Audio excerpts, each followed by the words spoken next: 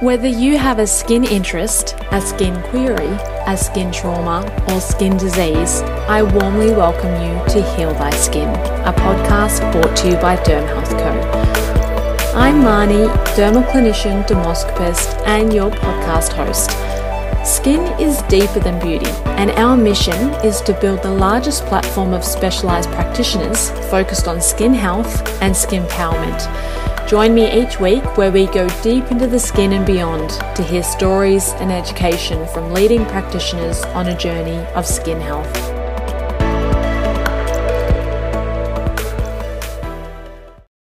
Welcome to the Heal Thy Skin podcast. I'm Marnie, your host, and today I'm speaking with Dr. Ricky Lane of the Monash Health Gender Clinic in Melbourne, Australia.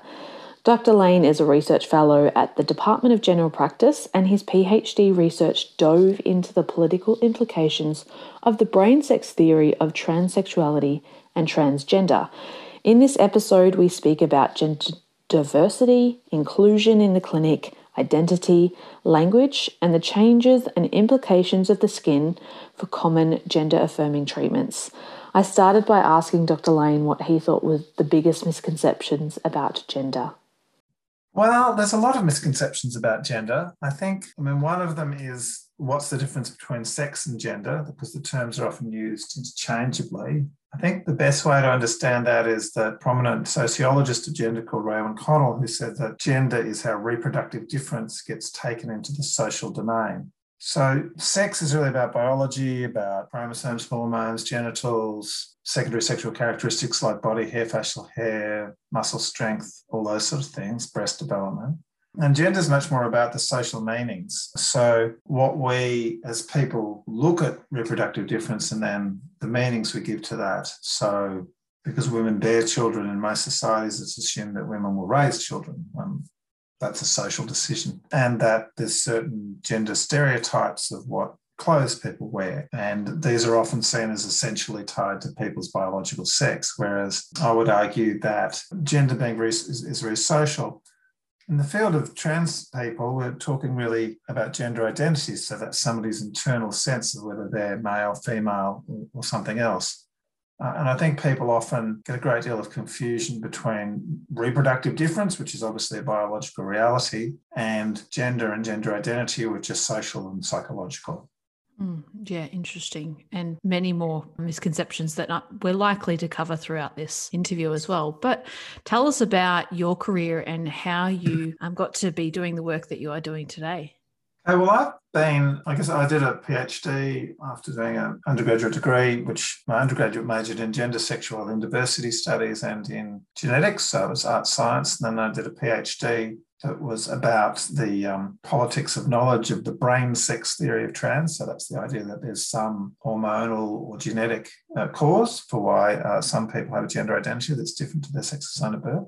And I got into that because I myself have cross-dressed for many years. And even when I don't, I've often birth assigned male, but I've often had people attribute female gender to me. They've looked at me with long hair and my facial structure and they've thought I was female.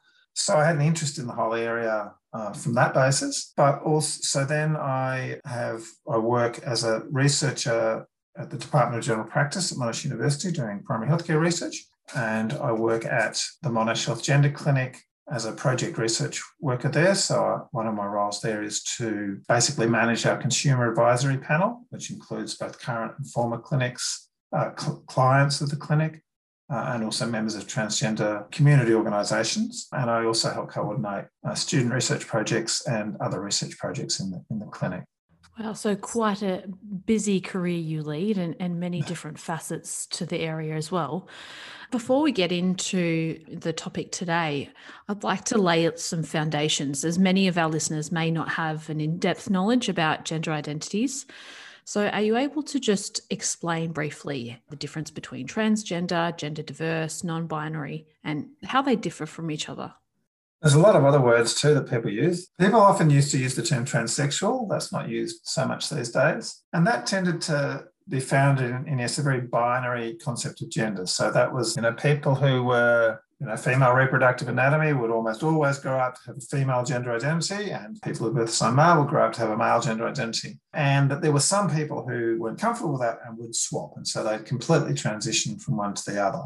So that's the idea of a binary gender. These days, it's seen much more as a spectrum and much more as diverse, so that people may not necessarily identify as either male or female. They may identify as having no gender or somewhere in between, or having aspects of their personality that are female and aspects that are male or feminine or masculine. So transgender has a lot of different meanings. One is that it's been used as an umbrella term for people who are in some way different to the typical person whose gender identity aligns with their sex assigned at birth.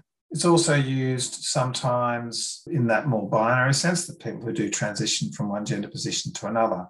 Sometimes we use trans or trans star as an umbrella term. Some people use trans and gender diverse. Gender diverse meaning people who may not have a binary conception but don't feel comfortable with a sort of typical gender identity. Non-binary is a term that's become very common over the last 10 years or so for people who sort of don't accept a gender binary position, so that they're somewhere in between or other than male or female gender identity. And within that, there's a lot of different ways people self-identify and self-describe. So some people will call themselves transmasculine, and there's a lot of different sorts of changes people may or may not seek to their bodies that go with those different gender identity positions.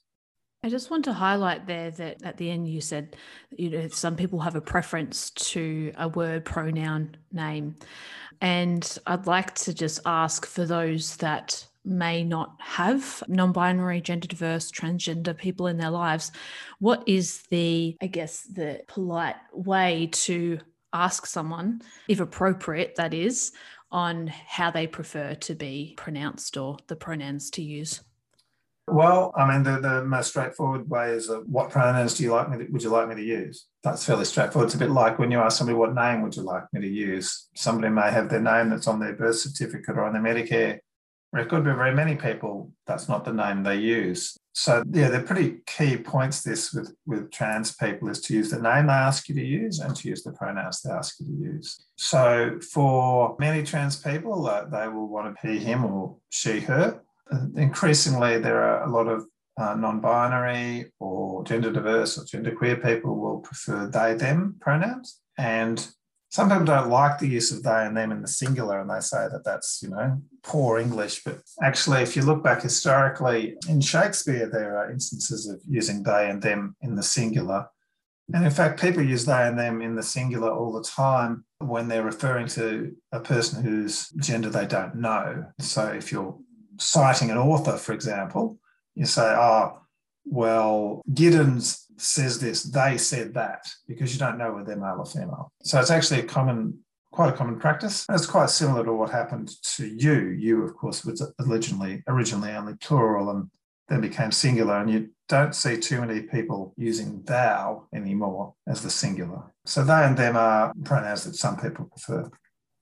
Yeah, interesting. So in a social setting, of course, you can ask directly, and also in a setting where there may be client forms, consent forms and such, I think it's also important to highlight here that the typical circle, male or female, should be obsolete now. So if you're listening and you may be in an allied health field, or you may be in a clinic setting, or you may have some kind of consent form, then it may be worth just having a think about how you can be more inclusive on that form, which is really simple, but I'm sure it could make quite a difference to how that person is feeling included in your workplace.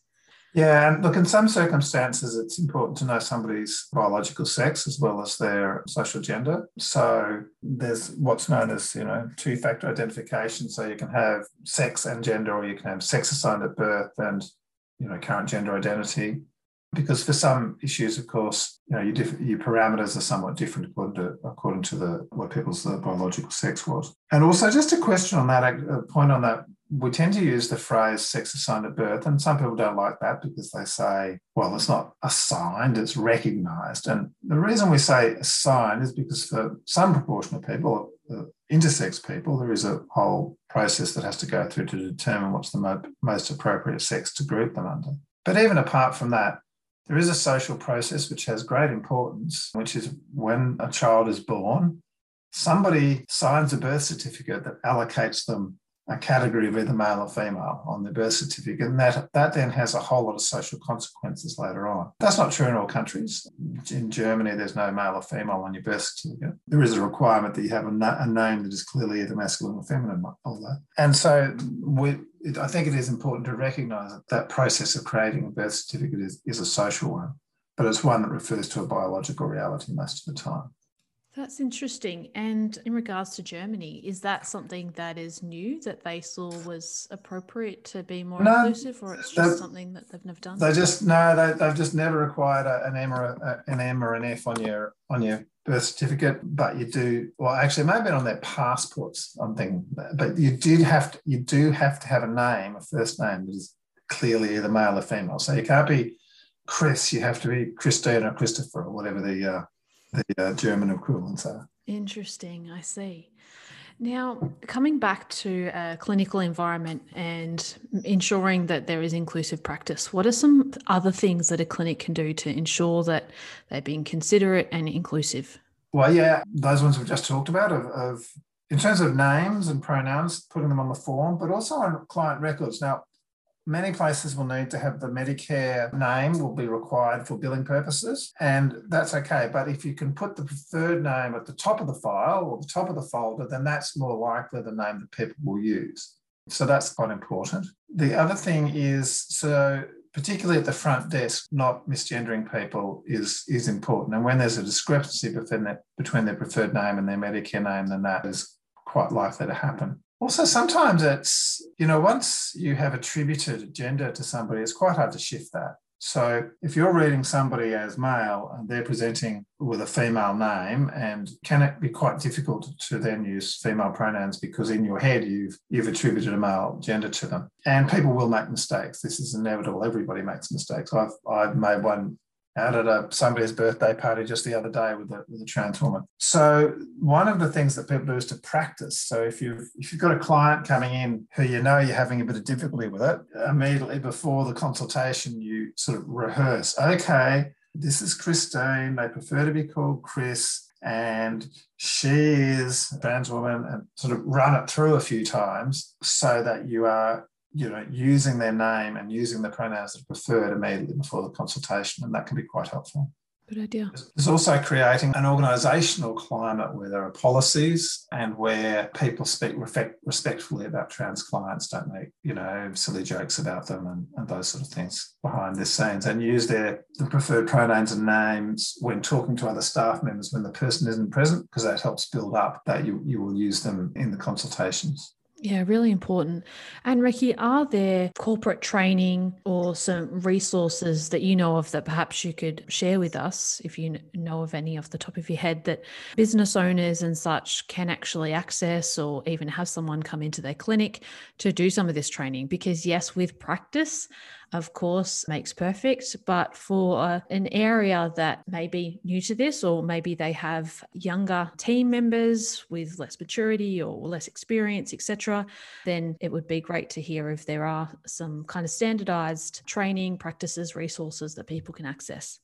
Yeah, look, there certainly are. There's in Victoria, there's the Transgender Victoria is a community organisation, and they do run training courses. They were contracted, I'm not sure they still are, for quite a while to run more broader LGBTI training in aged care. And they rolled that out over, I think, a 2-year period to dozens of aged care centres facilities in Melbourne. So they've got a very well-established training capacity for healthcare organisations. There's also another organisation associated with CoHealth called the Bell Gender Collective, and they also run training sessions. At the Gender Clinic, we do run some training for health professionals, mostly in-house at Monash Health, but sometimes for other organisations as well.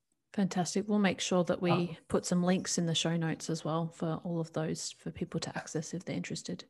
And the other things that do happen are that the Australian Professional Association for Transgender Health runs workshops and training seminars on a relatively frequent basis. Okay, fantastic. So let's talk about some of the assessment and changes and some of the treatments as well. So first of all, when we're talking about gender dysphoria, how is this assessed and who does the assessment?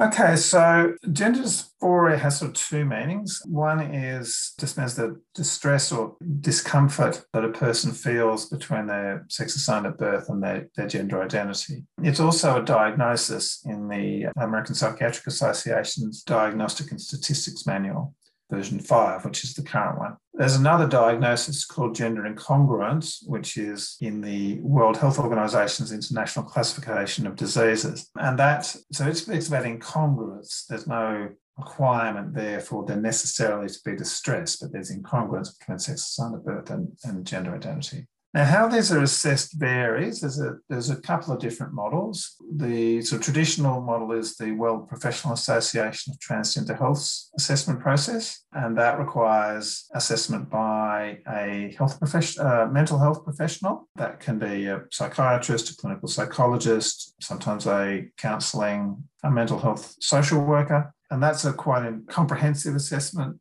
that takes at least 4-hour-long sessions. There now are increasingly examples of what are called informed consent models, and these are carried out by general practitioners and therefore hormone prescription, so estrogen for trans women or testosterone for trans men, or for either of those for non-binary people, depending upon the circumstances. So there are a limited number of general practitioners who will undertake these assessments. There's clinics in Melbourne called Equinox, and there's a couple operating out of Ballarat and Preston Community Health called the Trans and Gender Diverse and Community Health Initiative. And there's a few other GPs at other centres who do that in Melbourne and in other states. So that tends to be a shorter assessment. The GP will do some assessment that if there's large mental health issues, they may refer them on to a mental health professional. Otherwise, they'll undertake the assessment. For surgery, however, it's still very much the requirement that you do need at least one assessment by a mental health professional. So this would always be the first step if someone wasn't feeling aligned with their sex assigned at birth? Often no. Often the first steps will be people will seek peer support there are a number of trans peer support groups. There's one called Alphabet Soup. There's a Transgender Victoria, there's some funding from the state government to help develop further peer support, and they've got a number of initiatives happening there. So quite often people will connect with other people in the trans community, and that's the first place where they seek support. The clinics I mentioned before, Equinox and the Trans and Gender Diverse and Community Health ones, they have peer navigators. So the gateway into those services is to talk to a peer navigator. Many people will go and see a counselling psychologist, so they can't formally make the diagnosis, but often that's what people do. They'll go and see somebody who's knowledgeable in the area and talk through their issues and try and work out exactly where they want to go. Because especially these days when it's no longer, there's this, either you've got to have the whole package of hormones and surgery and try to pass on your assumed gender identity and leave everything else behind. There's now a whole range of options of how people may want to express their gender in the world. And so it can be quite difficult to work out what's best for each individual. So a lot of people will seek counselling and peer support before going for the formal process of assessment. And those sort of reports from psychologists like that, if somebody brings one of those to the GP and the informed consent model, or to a mental health professional at, say, the Monash Health Gender Clinic, if there's a comprehensive report from an experienced counselling psychologist, that will very much speed up the assessment. Okay, great. Thank you for explaining that process. What are some of the treatment options, because not all of them are treatments, as you say? There's a wide variety, not necessarily covering all of them, but what are the main things that someone can do to help them align with their body and with their gender identity? Well, I'm talking mainly about adult people because that's who the Monash Gender Clinic works with, and I don't have a special expertise in the child and adolescent area. I will just briefly say there's an excellent service at the Royal Children's Hospital for child and adolescents. They only take people up to the age of 17 because they've got a year-long wait list. And in that case, for child and adolescents, there's social transition is one thing. So people may transition in primary school and present in their preferred gender. When puberty approaches, often there are what are known as puberty blockers. So these are drugs that mean that the estrogens that are being released in the body, or the testosterone that's being released in the body at puberty, doesn't have any effect because the receptors for them are blocked up. And that gives us sort of breathing space to work through the issues. And then, so that's in child and adolescent. In adulthood, there is, of course, hormone treatments. And these can take a variety of forms of how much hormones people want to take, what sort of effects they're looking for. With estrogens, the effects are mostly reversible. If people go on estrogen for a couple of years, they'll obviously have growth in breast tissue, and some of that will stay even if they stop taking estrogens.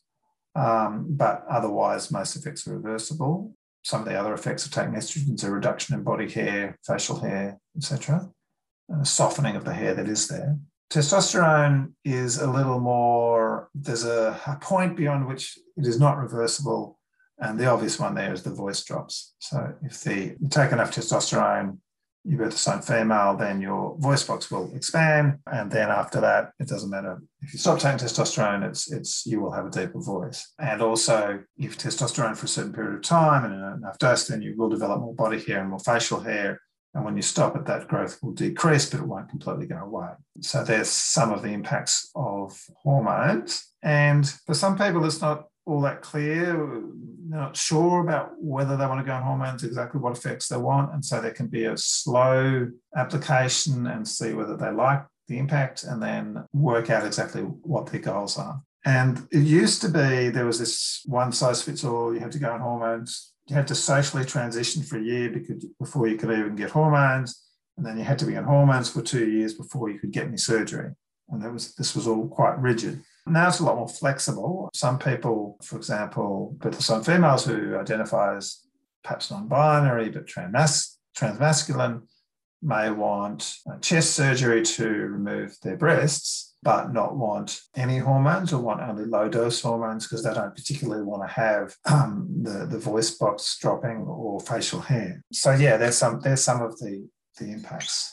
The other sorts of treatments that people have are more social.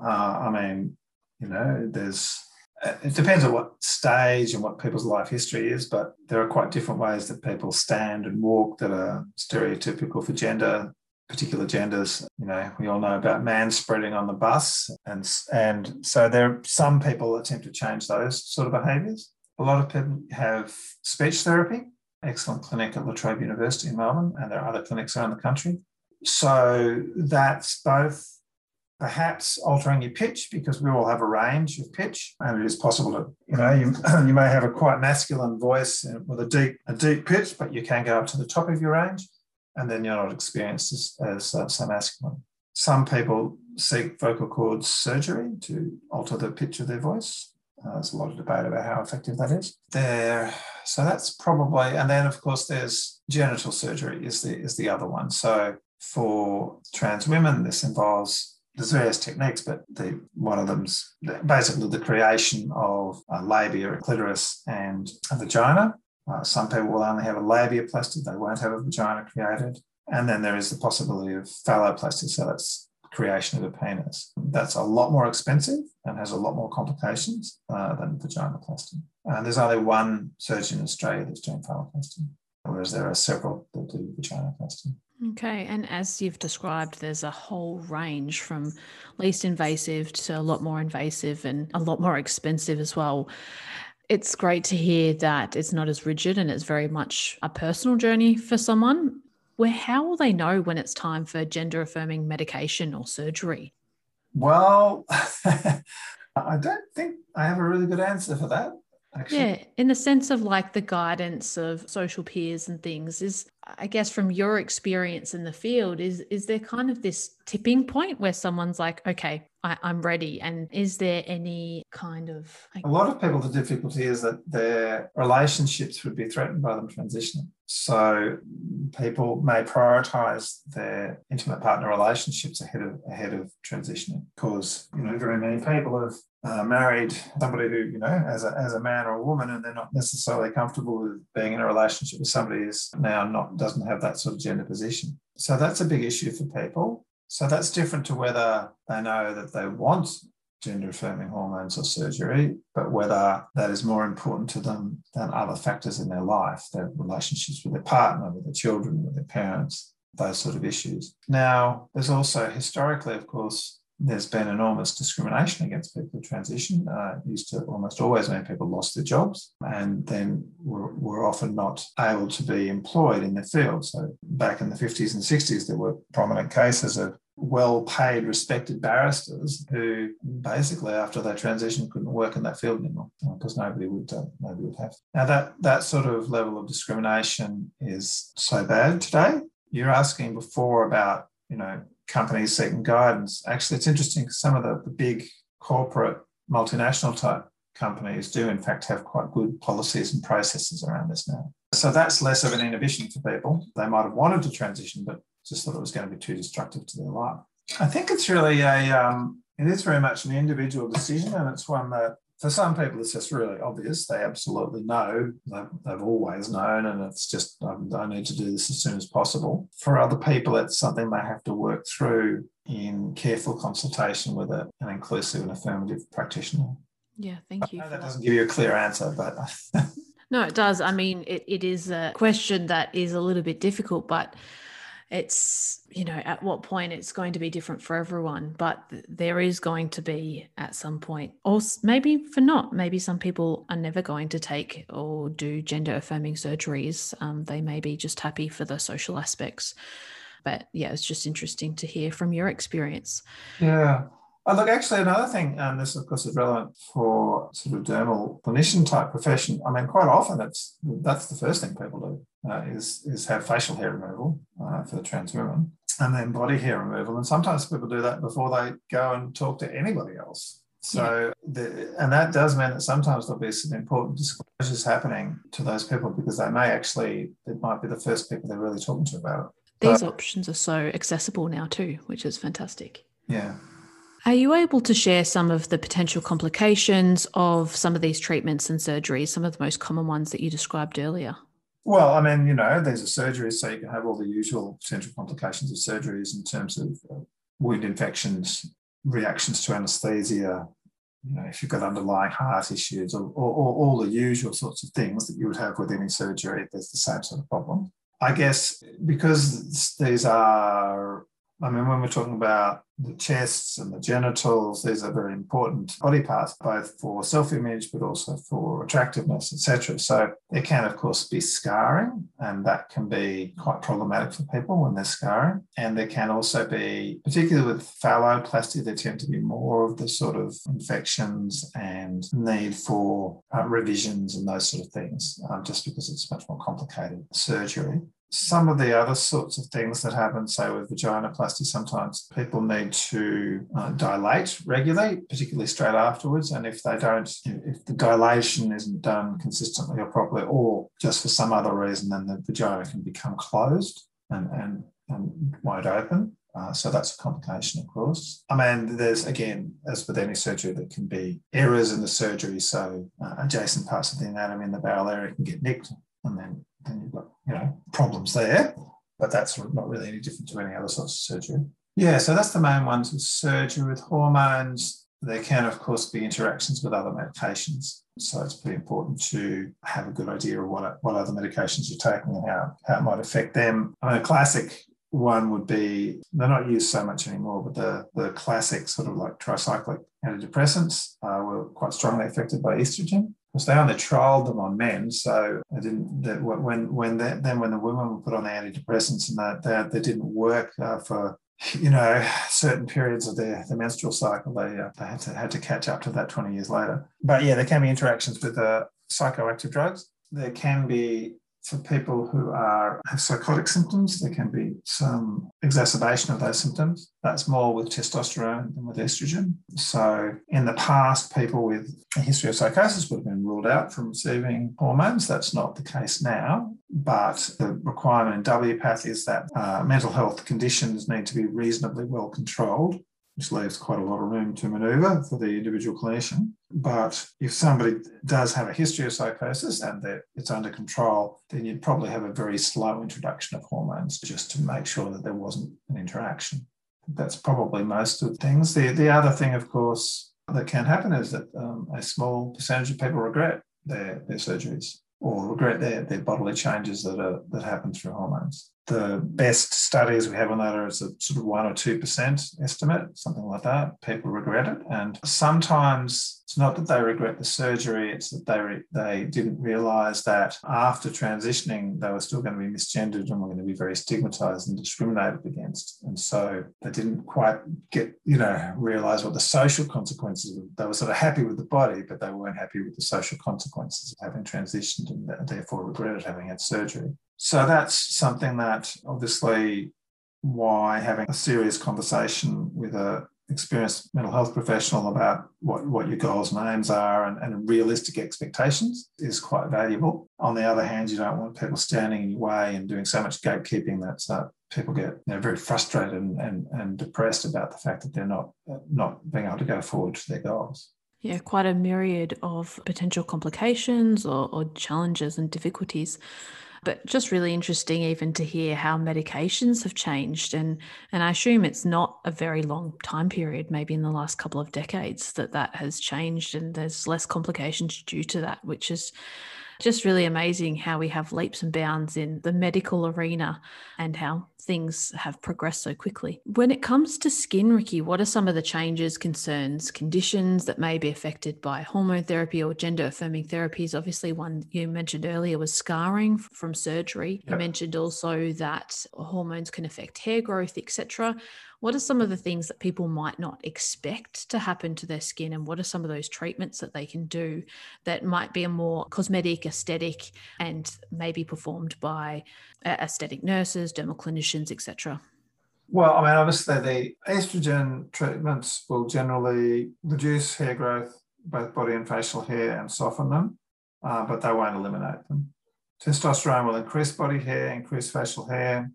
It may also, depending on the underlying genetics of the person involved, it may also induce male pattern baldness, which is a quite complicated phenomenon. There is an underlying genetic condition on an X-linked chromosome, but you have to have certain levels of testosterone to activate it. So if people have that genetic predisposition towards what's called male pattern baldness and their birth assigned female, then when they go on testosterone for long enough, they will develop that. And that's something that's not necessarily what people want. Yeah, that could be quite a shock. Like going bald. So that's an issue where, you might want to calibrate your hormone dosage carefully. And also, so for some trans men, they don't particularly want as much body hair as they get. So they may actually seek laser electrolysis. In terms of, estrogens will usually soften the skin. That's one of the impacts. So that's usually a desired effect for trans women. For some trans men, they might get some, I don't know this area particularly well, but they may get some skin changes that they feel a bit less comfortable with. They might be more likely to have drier skin, those sort of things. Yeah, interesting. As we know that things such as sebaceous activity and things are so affected by hormone therapy. I can imagine that sometimes people could be experiencing outbreaks of acne and things that they haven't had in the past simply because of these hormone changes in their body as well. Yeah, I mean, it's on a biological level as well as on a social level. It's a bit like going through puberty again, if you're doing it in later life. In fact, we were interviewing someone the other day. I've got a student who's interested in the whole idea of what does menopause mean for trans people, and interesting. A trans man who basically transitioned and had their menopause at the same time. And they said, well, it's like, I'm going through menopause at the same time as I'm a pimply teenager. Wow. Okay. Yeah, so you do actually get some of those effects as well, yeah. So for that age group, would they be experiencing things such as hot flushes and those changes as well? Well, this is an extremely unresearched area, okay? It's hardly any research at all, but this person reported that, in fact, it was much quicker. It was only about 3 months. Interesting. Wow. But I have no other evidence than a single person's word on that. Hopefully we'll gather some more evidence over time. Yeah, over time, so many different stages of life. Yeah, very interesting. It'll be interesting to see what happens in the next 10 to 20 years, because I'm sure there will be much more independent and university studies, etc. in this whole arena. So tell us about the Monash Health Gender Clinic. What's the process? Does someone need a referral? Yes. Okay. So, well, first of all, the Monash Health Gender Clinic, it's by far the longest established clinic in Australia. It's been going since 1976, I believe. And it's obviously that's before Monash existed. Okay. So it is a mental health clinic.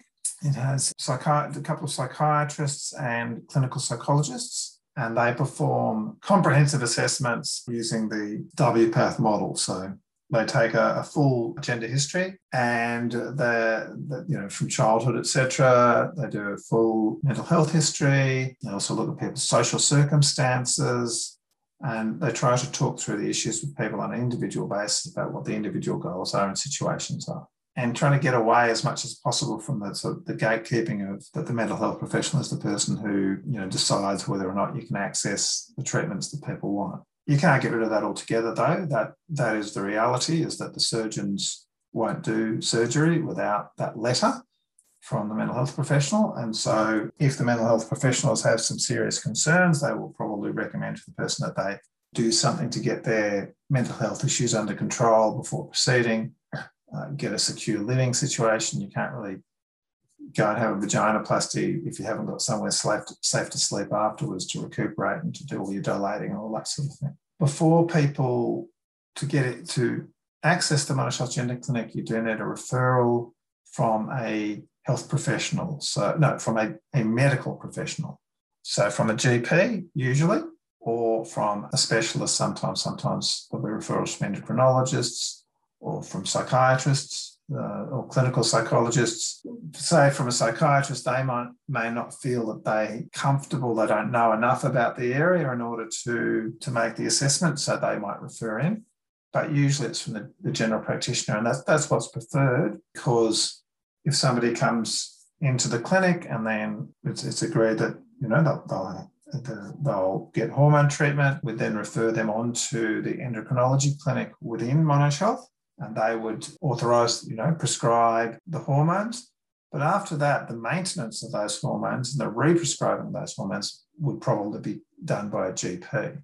So it's a different thing for a GP to do the initial prescription under an informed consent model than it is for a GP to continue and maintain the hormone prescriptions after somebody's already been through the WPATH model at the gender clinic and then been to an endocrinologist, and then the GP is just managing it on an ongoing basis. Does that answer your question, or was there? Yeah, no, it does. And am I right to say that it's adults over 18 at the Monash Health Gender Clinic? We checked when the Royal Children's got so busy that they were only accepting up to the age of, basically you had to be under 17 there because of 12-month waiting list, you wouldn't get in then. So we accept people from the age of 17. However, the waiting list is about 16 months at the moment. So, wow. Yeah, which is where there's just a very large amount of demand, and we have had a few clinicians leave and we haven't managed to replace them yet. So yeah, it's quite difficult. So we certainly recommend these days that if people don't have any, looking for hormones and don't have serious mental health or other issues, or intellectual disability, maybe autism spectrum stuff, serious autism spectrum stuff, things like that. They don't have those big complex sort of health needs. We would recommend that people go through the informed consent model and find a GP who's experienced in the area. And because they'll have a much shorter waiting time. Okay, that's great advice. And for those that may be located nationally in Australia or even overseas, the Monash Health Gender Clinic is in Melbourne, Victoria, Australia. And it only sees people in the state of Victoria and to some degree in Tasmania. Okay, I see. And from your experience, are there gender clinics as big, maybe not as big, but as great as? It's very different from state to state. In the child and adolescence system, there's in Perth. There's funded by the Telethon Kids Institute. There's a clinic there. There's also one in Brisbane at the Brisbane Children's Clinic. There's one just recently been announced in Adelaide. In the adult space, there's very little public provision in any other states. There's bits and pieces, and in New South Wales, it's almost entirely, there's a lot of private provision. What happens in New South Wales, though, is that the sexual health clinics take up a lot of this area, and that's true in some other places as well. That sexual health physicians will often see clients and will prescribe hormones. So that's quite common in some other states. And in Brisbane, there's some really experienced GPs, and they've operated special clinics for this population from time to time. It's a bit of a patchwork quilt, and internationally it varies a lot. And the models under which the clinics are prepared to authorise vary quite a lot. For example, within Europe, it varies a lot between the different states about how much gatekeeping there is and how much it's individualised and all that sort of thing. In the US, there's a lot, the shift towards more primary care provision is probably gone the furthest than anywhere. Okay, that's interesting. And usually we are a few years behind the US, so we might see it as a trend, which could be beneficial and change some things in the future here as well. So, Ricky, you also work in the research space. So is there anything interesting, exciting that you're seeing on the horizon that's being researched presently?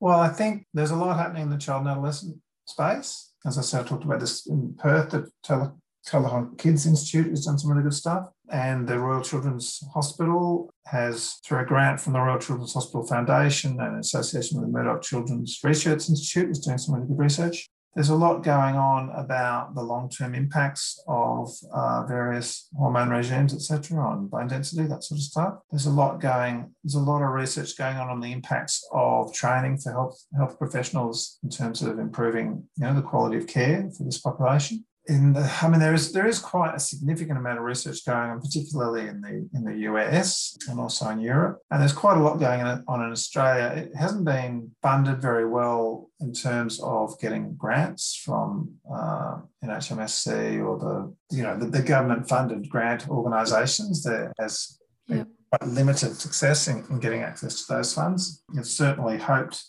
that in future there will be. In the States, there's been a bit more success with getting the equivalent there, the NIH, National Institute of Health, funding over the years, not so much under Trump, unsurprisingly. But yeah, there's a lot of different things to look at in terms of people's quality of life, and there's also research going on to different surgical techniques and all those sort of things. Yeah. Well, thank you for sharing your experience and knowledge with us today. Where can people find more about you and the work that you do? One thing is, if you look on the Monash Health Gender Clinic website, there's now a research page there. So there's some contact details and a few publications and things there, and a description of the sort of research projects we've got underway at the Monash Health Gender Clinic. In terms of my primary healthcare stuff, there's things, again, if you go to the Monash Uni site, there's you can find some details there. Wonderful. Thank you so much, Ricky. It's been an absolute pleasure having you. Yeah, thanks for making the offer.